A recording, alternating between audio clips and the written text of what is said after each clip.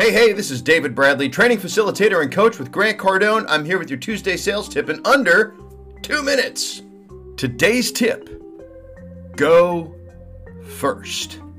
Yes, that's right, go first. What do I mean by that? That means you never letting the buyer start the negotiations. Why? Well, because most likely they're going to give you a number you can't do. You don't want to ever position the buyer to make a low offer, to make a claim about pricing they've seen somewhere else, or potentially maybe just not be fully truthful with you. So what do? You start. You open. Don't go taking the easy way out and wind up chasing their number. What do you do instead of that, though?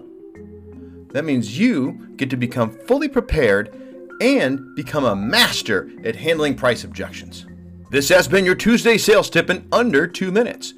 If you would like to have access to over 350 different closes, objections, and corrections that you can use to become a master at handling price objections, and you'd like 2 weeks free access to it, head on over to cardonesolutions.com/CardoneU free. That's cardonesolutions.com/Cardone, the letter U, the word free.